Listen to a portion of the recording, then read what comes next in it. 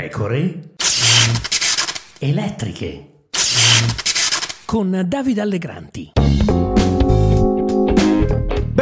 Benvenuti, qui Davide Allegranti, nuova puntata delle Pecore elettriche. Di solito, per aprire il dibattito sui videogiochi che fanno male e relative paginate sui giornali con doppia intervista o tripla intervista, lo psicologo, il sociologo, il filosofo, il padre di famiglia, si aspetta la cronaca nera, che so, un tizio che si butta da un palazzo pensando di essere Ezio Auditore o un criminale che spara all'impazzata e che guarda caso è pure un giocatore di Call of Duty. Stavolta lo spunto, diciamo così, lo danno le rivolte in Francia, per le quali Emmanuel Macron ha già trovato il colpevole, seppur parziale, ben inteso.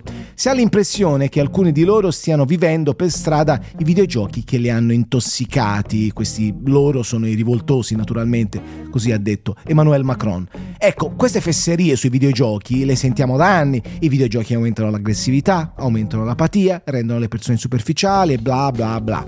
Anni fa fu Carlo Calenda a rendersi protagonista di un attacco al gaming. Io considero i giochi elettronici una delle cause dell'incapacità di leggere, giocare e sviluppare il ragionamento. In casa mia non entrano, disse l'ex ministro dello sviluppo economico. Il problema, aggiunse Calenda, è la passività rispetto alla lettura e al gioco. Reagisci, non agisci, inoltre abituano la mente a una velocità che rende ogni altra attività lenta e noiosa.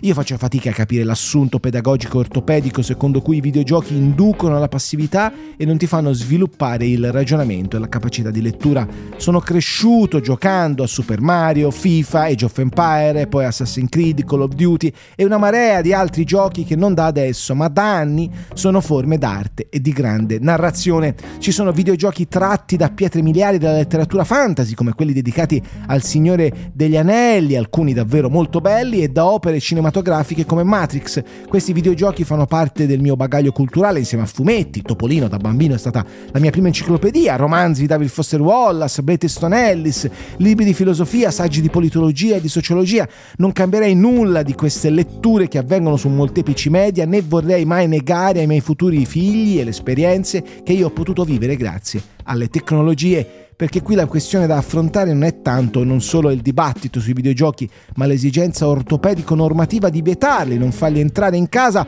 o renderli responsabili di rivolte, come in Francia.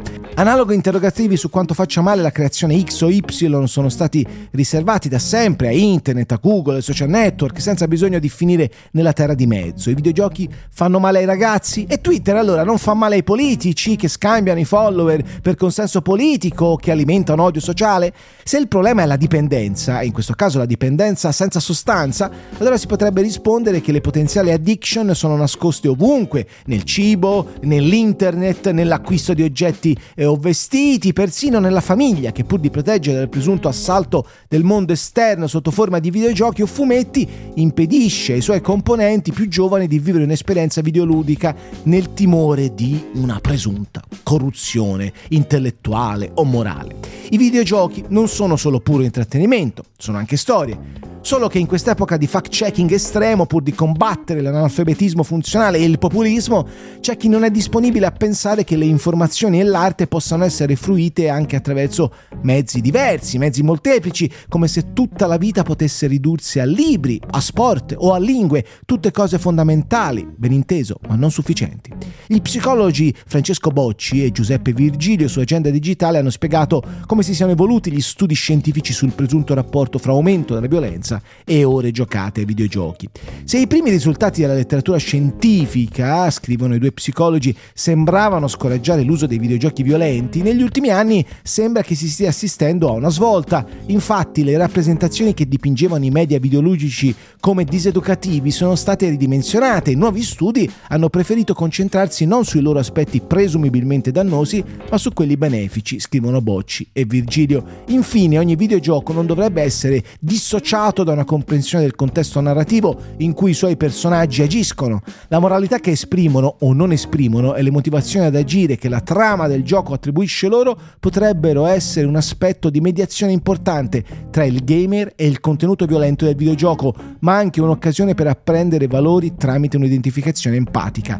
Emerge così una concezione del videogioco, anche se violento, come opportunità, come mezzo capace di potenziare gli aspetti aspetti cognitivi ed espressivi uno strumento costruttivo e perfettamente inseribile in uno stile di vita da cui tutti, ragazzi e adulti, possono trarre vantaggio.